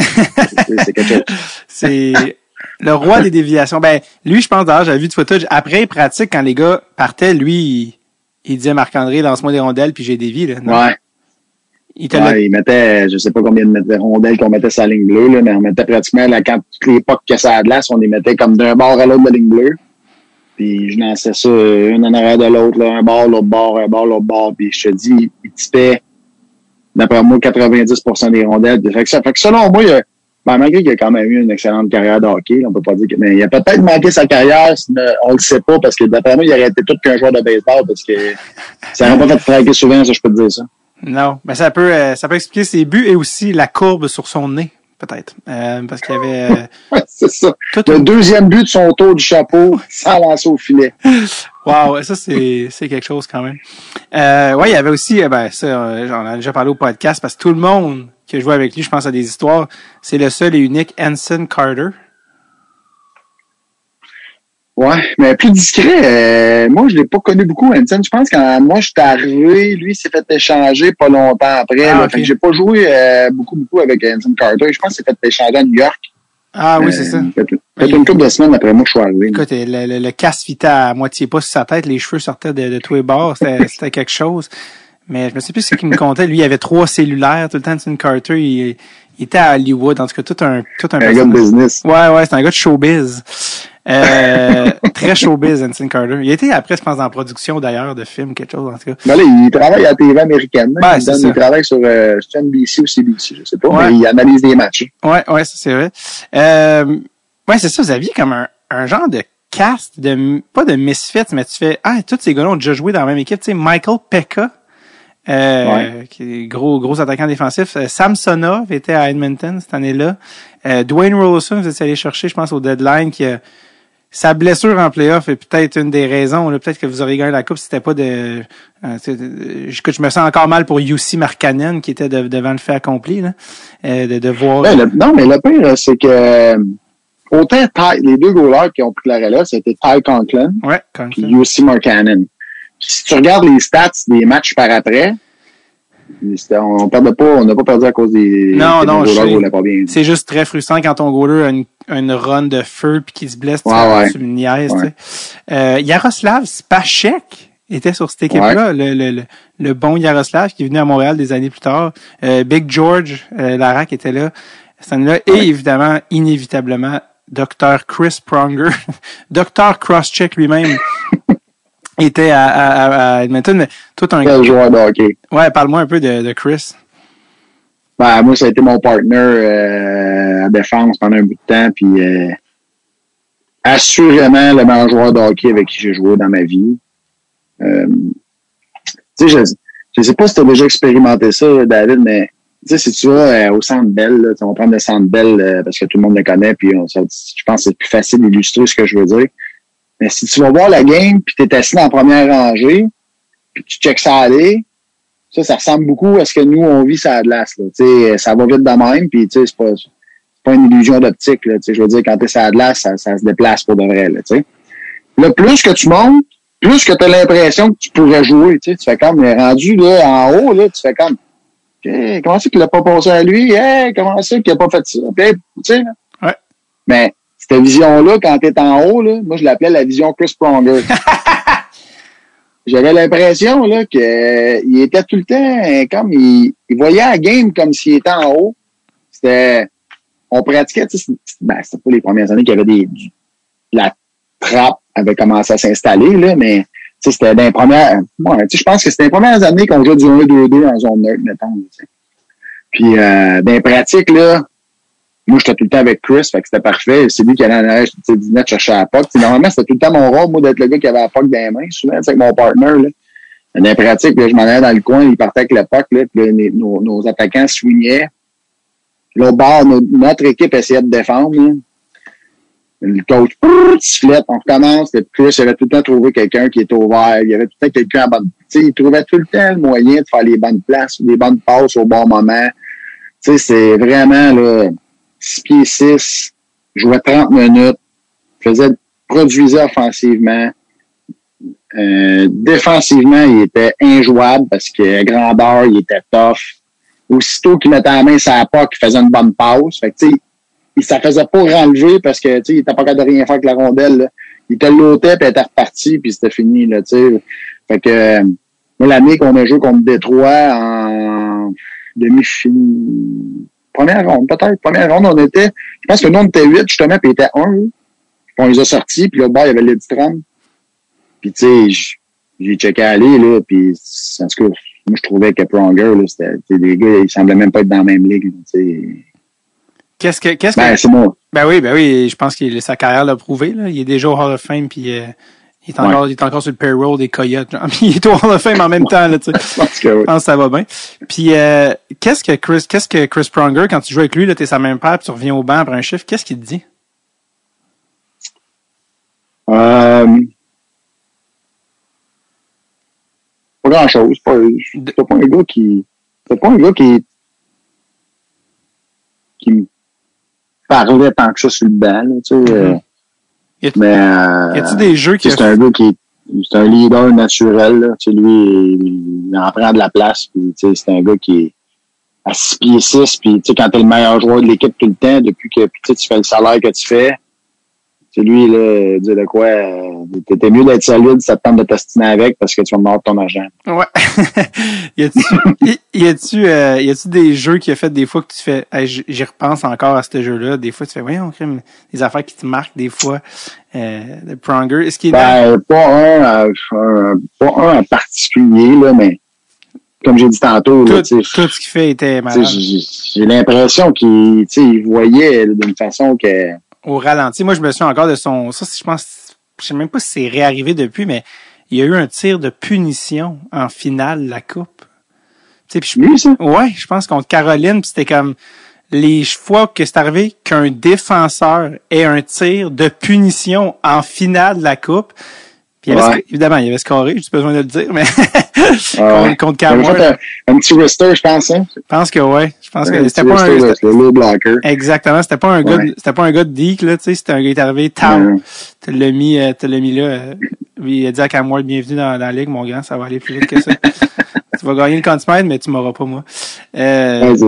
Mais bref, fait que tout un joueur de hockey, évidemment. Qui est pas resté longtemps à Edmonton, il a joué une saison, puis je pense que sa femme était pas, la rumeur veut que sa femme était pas la plus grande fan de la ville d'Edmonton. Je sais pas, j'ai entendu moi aussi plein de rumeurs là-dessus. Je pourrais pas dire, là. C'est sûr que, tu sais, quand t'as fait une coupe de Belleville avant, puis t'arrives à Edmonton, c'est peut-être pas la place nécessairement que tu veux t'établir trop longtemps, mais moi, dans mon cas, c'était ma première place que je jouais dans la Ligue nationale. Fait que j'étais bien excité d'être juste dans la Ligue nationale. Fait que moi, il n'y avait pas de trouble. Je trouvais ça bien fun. Et finalement, il a opté pour le soleil de la Californie. Mais une autre coupe après ça là-bas. Mais oui, c'est ça, je veux dire, c'est par rapport à la fameuse finale de 2006, Game 7. À quel point tu y penses encore souvent à cette game-là? Pas tant. Je veux dire, tu l'as on dirait pas de temps en temps, quand je vois qu'il y a des événements, tout, je fais comme d'accord. Il me semble que j'aurais aimé ça de avoir la chance d'avoir une Coupe Stanley. Tu jouais-tu la Game 7? T'étais-tu habillé, Game 7? Non. OK. Non, j'avais pas joué. OK. Mais tu sais, ça change rien. Tu sais, je veux dire, tu gagnes. Tu sais, Ouais. Mais non, je suis pas trop, je me remémore pas trop Parce des que trucs, à un moment donné, je move on, là, tu sais. quand j'avais reçu Georges, là, puis puisque Georges, ça, c'est parce que aussi quand t'es habillé, t'es dans la game, j'imagine que c'était t'as un souvenir différent de regarder la game, j'imagine de la galerie, mais écoute, j'ai amené le sujet, écoute, je l'ai vu je pense qu'il a fait un soupir qui pesait 600 tonnes en voulant dire hey, c'est encore un de mes pires souvenirs à vie. La fois où tu passes, tu sais, parce que c'est juste d'y aller en finale, là, si ça t'arrive une fois dans ta carrière, c'est bon, tu sais. Fait Ouais. il dit, écoute, ça fait encore mal. Puis Maxime Lapierre, on a parlé de Game 7, il dit, puis en fait, c'est drôle, quand je l'ai reçu l'année passée, Maxime, il venait de rechecker la Game 7 qu'il a perdu. Ouais. Une couple de semaines avant, il dit, ça fait 10 ans, je l'ai jamais regardé. Puis là, je me suis assis, puis je l'ai regardé comme on regarde un film de A à Z. Puis là, je vois, on aurait pu gagner la game à tel endroit, on a manqué telle chance en début, Puis lui, il disait, si je pars en breakaway contre Thomas, je sais déjà la fin que je vais faire. Tu sais, tout le mental derrière ça. Puis Georges, c'est ça qu'il disait, si je me souviens bien, il dit, on a peut-être vendu la peau de l'ours un peu trop vite, tu sais, parce que tu sais, quand t'es game set, là, les caisses de champagne sont commandées, puis les limousines qui vont venir nous chercher avec les femmes, puis on va aller dans la piscine à lui, puis il dit là, je pense qu'il dit, parce que les médias avaient donné, vous aviez battu Game 6, je sais pas trop. Il y avait, là, ils vont gagner ça. Checkez bien ça. Puis Ryan Smith, il pleure encore, cette coupe-là. Tu sais, fait non, mais c'est sûr que, tu sais, je veux dire, c'est évident que j'aimerais mieux l'avoir gagné que de l'avoir perdu. Justement, tu sais, à un moment donné, pourquoi, tu sais, tourner le couteau dans le plaid, là, c'est quand même, je l'ai pas gagné, c'est sûr qu'on fasse. T'as continué ton parcours, un petit arrêt chez les Islanders de Charles Wang, si je me souviens bien. Le coloré propriétaire des Islanders. Je sais pas si t'as Bruno Gervais avait beaucoup d'histoires sur Charles Wang, là, comme quoi il voulait habiller un sumo dans les nets, puis en tout cas des affaires de même. Je sais pas si t'étais là quand il est Ah oui, non, ça, moi, je me rappelle de super d'équipe qui parlait de Di Pietro, le gardien. Rick. Son premier nom. Rick. Di Pietro. Puis il en parlait comme si c'était son fils, c'est pas compliqué. Tu dis, dans le fond, toute l'équipe était là, tu sais. On était tous genre, oh boy, OK. C'est nous autres, on est des enfants adoptés, puis son fils, on sait c'est lequel, là, tu sais. Charles Wang, ça, ouais. Ouais, Charles Wang, ouais. Il avait été repêché premier au total. Rick Di Pietro, je pense, en 2000. C'est rare, les goalers premier au total, là, avec Fleury, puis il n'y en a pas tant que ça. Ouais. Puis, juste pour te donner une idée à quel point il l'aimait, est-ce que tu te souviens du contrat de Rick Di Pietro? Non. Contrat. 10 ans. 15 ans, je pense. 15 ans. Ouais, puis c'était comme en début de carrière, puis il était comme, si je me trompe pas, là, je veux pas, mais je me souviens, je pense que c'était plus que 10 ans, c'était un 15 ans de genre, regarde, ça va être une aubaine, parce que quand il va être rendu à l'âge de brodeur, nous, on va l'avoir sur un vieux écoute, évidemment, on sait ce qui est arrivé, les blessures, puis tout ça, puis ils sont probablement encore en train de le payer s'ils l'ont racheté. Mais parlant de contrat, t'as aussi eu la chance de jouer avec un autre personnage que je suis sur Instagram, là, Monsieur Alexei Yashin. Ah ouais, OK, non, je savais pas qu'il y avait un compte Instagram en plus. Ben oui, c'est ça. Mais lui, t'as-tu des souvenirs aussi reliés à ce bon? Parce que les Russes, il y a comme quelque chose tout le temps avec eux, je sais pas. Je me souviens qu'il y avait toute une shot. Ouais, t'avais un wrister. Puis, ouais, un wrister du tonnerre. Vraiment. Puis après ça, t'as eu un petit passage à Anaheim. Puis t'as eu la chance d'être dans la même équipe qu'un autre, peut-être un des personnages qui a le plus marqué, juste pour d'autres raisons que le hockey, Ilya Brizgalov. Ouais, tu sais, là, je me rappelle même pas que j'ai joué avec. Il était plus jeune, c'est aussi. Il était plus jeune, là, mais il était peut-être moins flamboyant. T'as passé aussi c'est Giguère, je pense. C'est Giguère, c'est le gardien. Ben oui, il était backup, Brizgalov. T'es passé au Minnesota aussi, ça, les gens s'en rappellent sûrement. T'as été coaché par Monsieur Trapp lui-même, Jacques Lemaire. Ouais. C'était comment être coaché Mario Tremblay. Mario Tremblay, assistant coach, Jacques Lemaire, coach en chef. Hey, le bon gros Nemo à Mario, assistant d'âge. Mario, tu sais, pour nous, on dirait que c'est comme un peu un mononcle, un peu funné d'un party. C'était comment Mario, le coach? Ben, moi, je l'ai comme assistant coach. Fait que, tu sais, souvent, les assistants coach, c'est le rôle, tu sais, d'être un peu plus proche des gars, puis justement d'avoir une relation plus amicale. Fait que, tu sais, moi, Mario, je l'ai adoré, là, tu sais, je me rappelle, on se chamaillait dans les pratiques, là, tu sais, il essayait de faire des passes soulevées, justement, puis il était pas capable, là, puis il faisait juste comme taper sur le puck, puis je disais, tu joues dans la Ligue nationale, Mario, tu sais, t'es ça de glace à tous les jours, il est pas capable. Je sais pas pourquoi, mais il est pas capable. C'était pas sa force. Ça, c'était pas sa force. Ouais, mais il a joué en noir. Super de bon monsieur à côtoyer. Tu sais, avec les anciens Canadiens, tu sais, je le croise des fois, on fait des tournées, des matchs, tu sais, genre. Puis, il est le fun à jaser, là. C'est un monsieur, vraiment une bonne personne. Jacques Lemaire a un air un peu plus grave, plus sévère. Ouais, mais oui. Mais, également, pince sans rire, tu sais, très intelligent, tu sais, très respectueux. Tu sais, moi, mon expérience avec Jacques Lemaire, là, j'ai adoré être coaché par Jacques, vraiment un monsieur de qualité, là. Ouais. C'était vraiment un coaching staff, le fun, ces deux ensemble. En plus, c'est Minnesota, c'est la rencontre de génération. Tu sais, t'avais le cowboy à Owen Nolan dans l'équipe, mais t'avais aussi la jeune star Gaborik, tu sais, qui montait. D'ailleurs, c'est un coup de patin que t'as dû voir de proche dans les pratiques, le Gaborik, parce que ça décollait. Il flyait sur une glace, lui. Ouais, en effet. Il jouait sur la même ligne, je me trompe pas. En plus, les deux, il me semble que Gaborik puis Owen Nolan jouaient sur la même ligne. J'essaie de penser c'était qui, mettons, à gauche. Gaborik, t'es à gauche. Non, Gaborik, t'es à droite. Il jouait à droite, lui. Non, non, je me trompe. Il doit pas jouer avec Owen Nolan. Derek Boogaard, aussi, que t'as sûrement connu. Le regretté Derek Boogaard, le géant. Gentle Giant. Qui était à Minnesota Gentle également. Giant, bien dit, c'était toute une pièce d'homme. Ouais, vraiment. Il y a un gars qui t'a coaché, on parlait de coach, tu as eu la chance d'être coaché par le seul et unique, peut-être le coach qui est le plus différent des autres coachs, en tout cas, que j'ai jamais vu, John Cooper. C'est peut-être parce que c'est pas un ancien joueur, mais bien un avocat. De formation. Moi, je suis fasciné par ce gars-là, son parcours, sa personnalité. Il y a comme quelque chose, il y a comme une saveur différente des autres coachs. Parle-moi un petit peu de lui. Tu as coaché dans la Ligue américaine avant de monter à Tampa. Très cool, tu sais.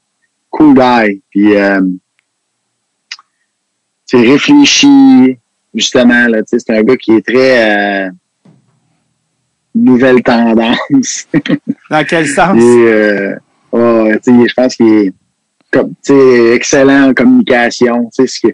Les messages qu'il livre là, médiatiquement parlant, là, mais il est plus si bon que ça quand il parle au gars dans la chambre, quand il parle individuellement. C'est un gars, je pense que il est pas rempli de bullshit. Là, fait que quand t'es pas rempli de bullshit, là, c'est facile de parler avec les vraies émotions, puis parler de la bonne manière avec les bonnes intentions. Tu y penses puis ça s'explique, là, tu sais. Fait que je pense que c'est un gars qui est comme ça. Je pense que c'est un gars qui dit la vérité puis qui il y a une façon de le dire qu'il rend avec son aura qui dégage. Son charisme incroyable. Ouais, il y a vraiment un charisme, tu sais. Ça fait une potion magique assez puissante quand même. Puis quand tu as à comparer, mettons, le style d'un John Cooper alors que tu as été aussi coaché par Guy Boucher, c'est quoi le style à Guy Boucher? Ben, Guy, c'est un gars, c'est probablement le meilleur coach que j'ai connu pour des X&Os, là. Tu sais, lui, là, des stratégies de jeu, tu sais, extraordinaire. Fait que, tu sais, c'est. Plus tactique, chaque coach a un peu leurs forces, leurs faiblesses, là, tu sais, ça, c'est comme n'importe quel joueur puis n'importe quel humain, je pense. D'ailleurs, oui, vas-y, excuse. Non, vas-y. Non, j'allais dire parce qu'on était dans le domaine des coachs, puis l'année que tu es allé jouer, les quelques années, mais quand tu es allé jouer à Zurich en Suisse, tu as été coaché par Mark Crawford, que les gens ont connu peut-être à Québec puis à Colorado. Cette année-là, vous avez gagné genre 33 victoires, 9 défaites. Ben, c'est quoi l'affaire, là? C'est quoi la technique Mark Crawford? C'est quoi l'affaire? Je comprends pas. Ouais, puis on a gagné le championnat. Une année, on a perdu en finale, l'autre année, on a gagné le championnat. Mark, c'était vraiment extraordinaire, là. Tu sais, c'est un peu à cause de lui que j'ai décidé d'aller en Europe. Quand que les offres sont apparues dans mon coin de Zurich, tu sais, Mark m'a appelé, puis tu sais, il m'a un peu vendu sa salade, puis tu sais, il m'a convaincu, puis finalement, quand je suis arrivé là-bas, mais tu sais, c'était pas quelque chose d'autre, là. Tu sais, ça a été une relation. Il est venu, tu sais, il y a des soirs il a déjà dit aller souper au restaurant, c'est ma femme puis moi, puis sa femme puis Mark gardaient nos enfants, tu sais. Mais non! Fait qu'on, on a développé vraiment une super de belle relation, tu sais, qui est pas de Ligue nationale. Dans la Ligue nationale, tu verrais jamais ça. Puis moi, j'arrivais de la Ligue nationale, fait que il y avait comme un malaise un peu. Je me disais, mais finalement, ça s'est super bien passé. Puis, tu sais, d'ailleurs, j'y reparle à l'occasion. J'ai reparlé, on se texte une fois de temps en temps. J'ai parlé l'autre jour, quand j'étais toujours à la recherche de l'entraîneur à Trois-Rivières. Ouais.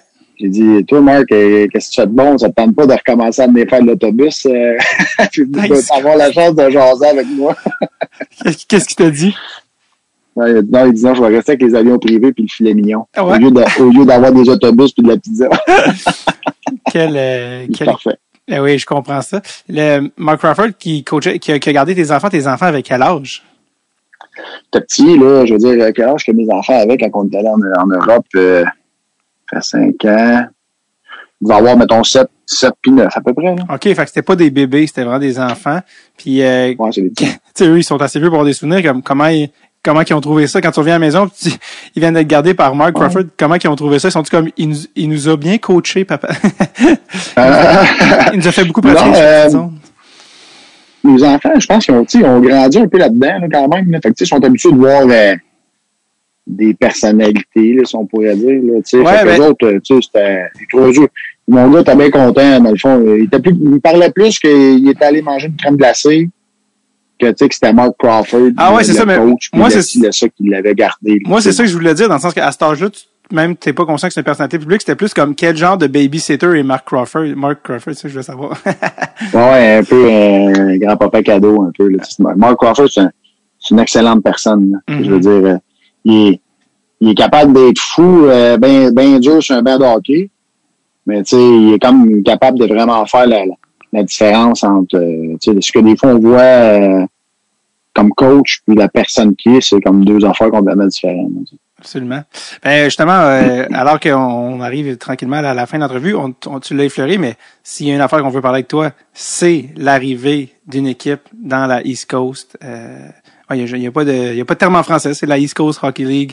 D'ailleurs, je suis un peu déçu David, un nerd du hockey. Oui. La East Coast, ça se dit plus là, depuis une couple d'années. C'est rendu la ECHL. Ben c'est ça. Moi, je pensais que, en fait, à la base, ici, ECHL, c'est à cause de la East Coast, là.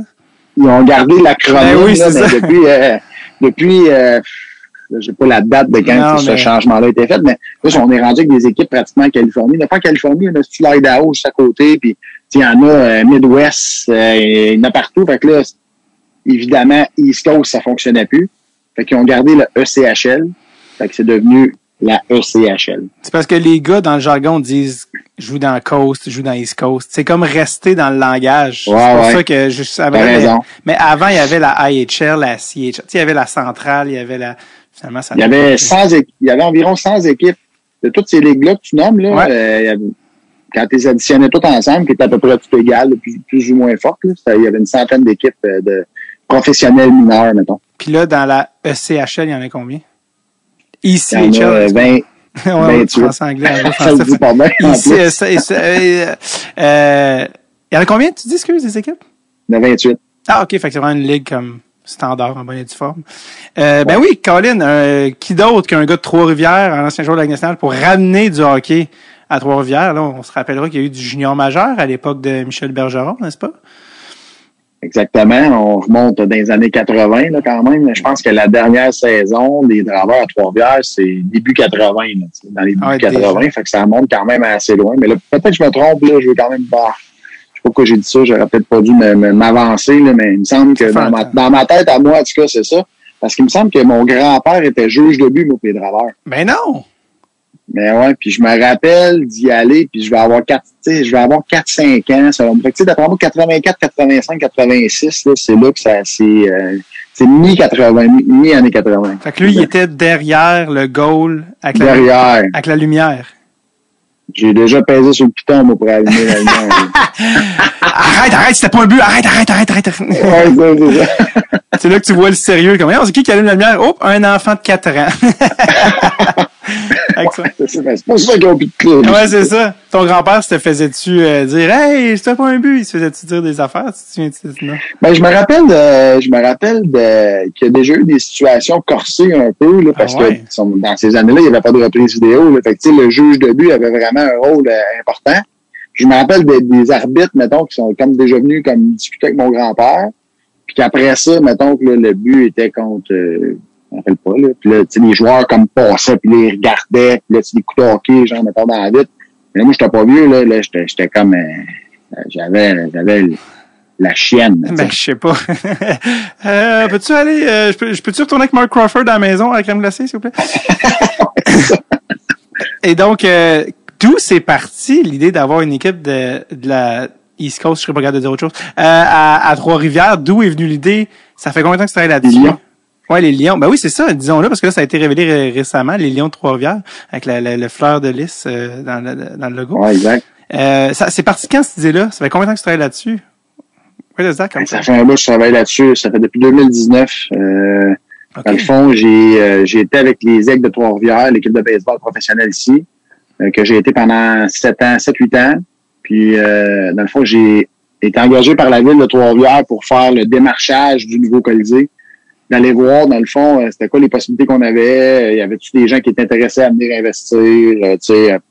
Fait que j'ai fait un genre de tour, autant de potentiels investisseurs que des ligues, tu sais.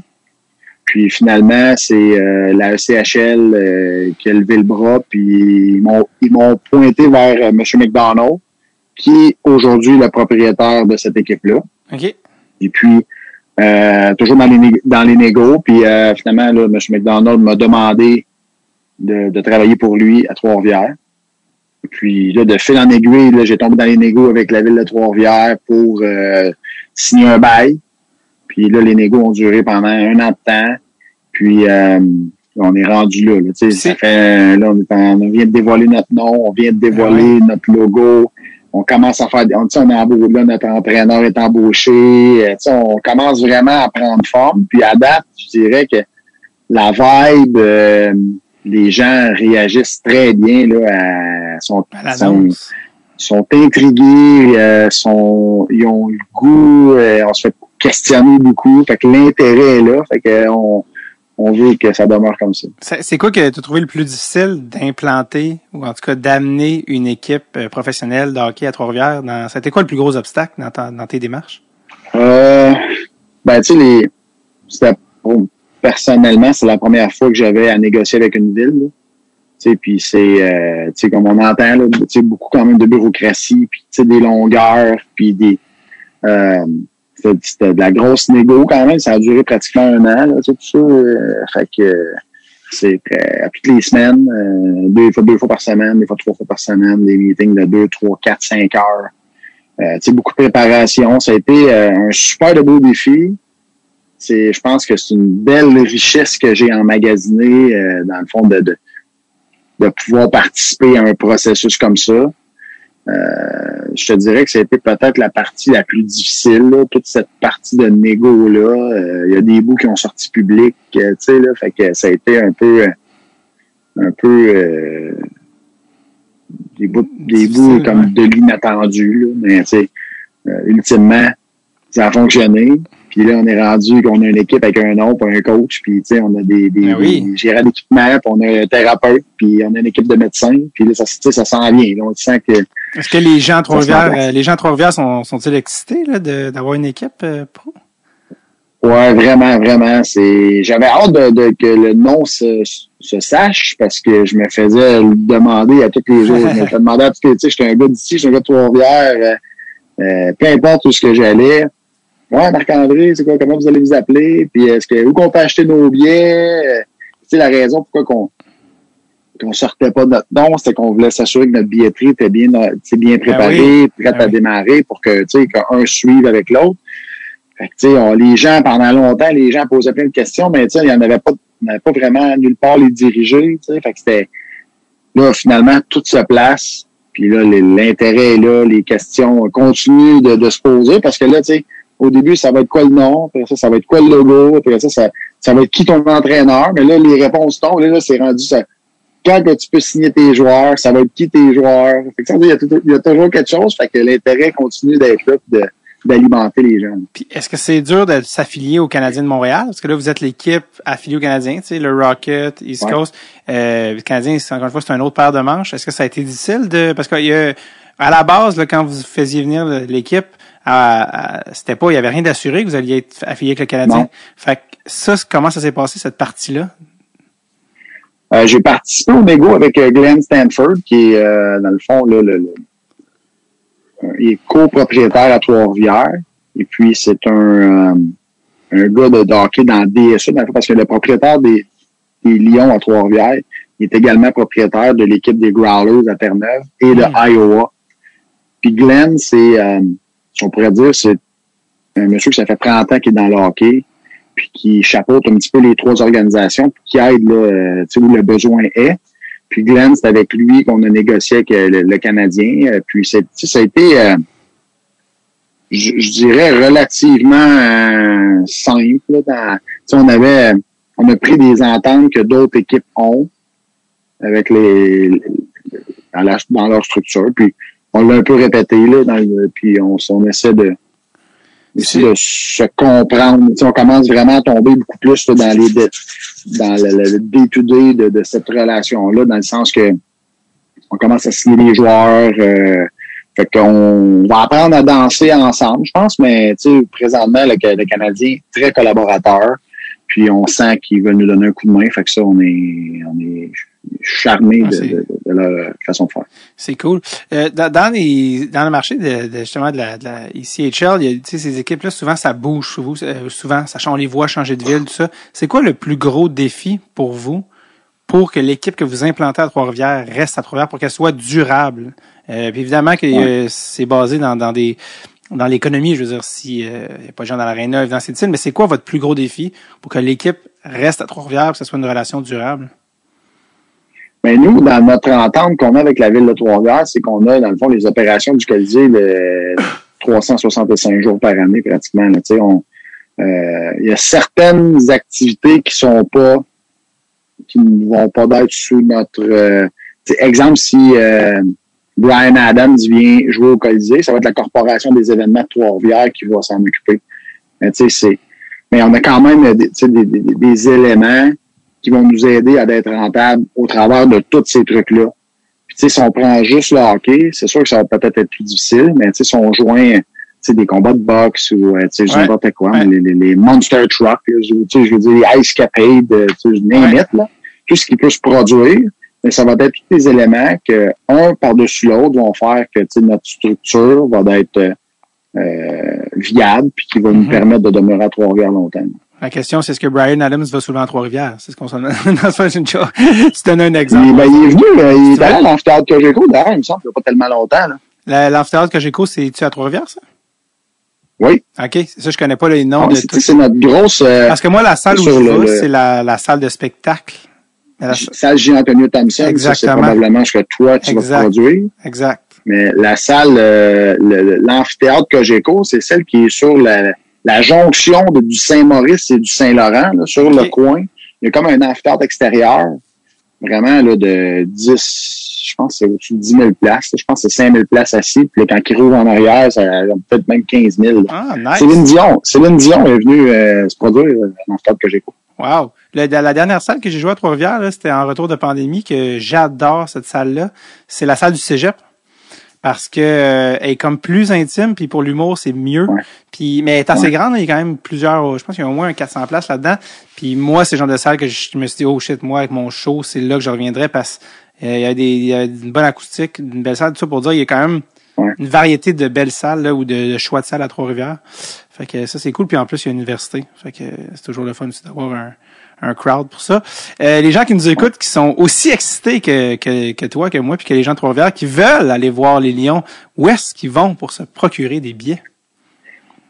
Ben, merci de me le demander. C'est lion3r.com, Lion avec un S, 3r.com, le chiffre 3.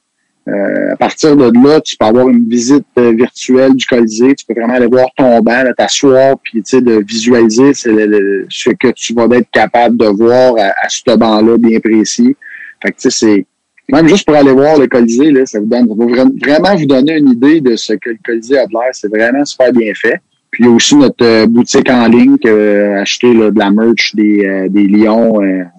Belle casquette comme celle-là ici. Oui, belle casquette bleue. Parle-moi de ça. Yes, on va aller faire un tour sur ce site-là, absolument. Ça tire à sa fin. Merci énormément, Marc-André, d'avoir pris le temps. Et on a commencé l'entrevue avec la fièvre des séries. Et on va terminer l'entrevue avec, parce qu'on est le 24 juin, je le répète. Ce soir, c'est match 6 canadien Golden Knights à Montréal pour la Saint-Jean-Baptiste. Et ma question est la suivante. Qui gagne ce soir, Marc-André? Je souhaite que le Canadien gagne, là, puis je fais mon partisan, puis les gens vont dire c'est sûr, Marc-André, tu es dans l'organisation, là, mais la fièvre qu'on vit présentement, puis comment que les gens sont derrière l'équipe, puis tout, là, je veux dire, je nous souhaite aux Québécois que ça continue, là, pourquoi pas un autre 7 games même, puis qu'on se rende à la finale de la Coupe Stanley, puis qu'on gagne en 7 pour avoir le plus de soirées possible à écouter nos TV et à écouter le Canadien. Bon, ça y est, j'ai des frissons jusque dans le nuque à cause de toi. Merci énormément, Marc-André. On est très excités d'avoir une équipe de la ECHL. Je l'ai dit sans m'évanouir. You got it. À Trois-Rivières, le Rocket à Laval, le Canadien à Montréal. Merci encore d'avoir pris le temps. Puis on s'en va voir les Lions. On se voit à une game des Lions dans pas longtemps, c'est sûr. Ça serait le fun. On va être heureux de te recevoir. Yes, avec plaisir. Bye bye. Merci, David. Bye bye.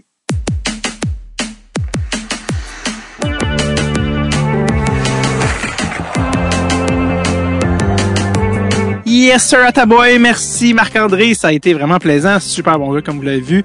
Et j'ai hâte d'aller voir des games des Lions. J'ai jamais encore vu des games de la ECHL en personne. D'ailleurs, ils font une super belle place aux Québécois dans l'équipe et je trouve que ça donne une identité puis c'est très cool de leur part.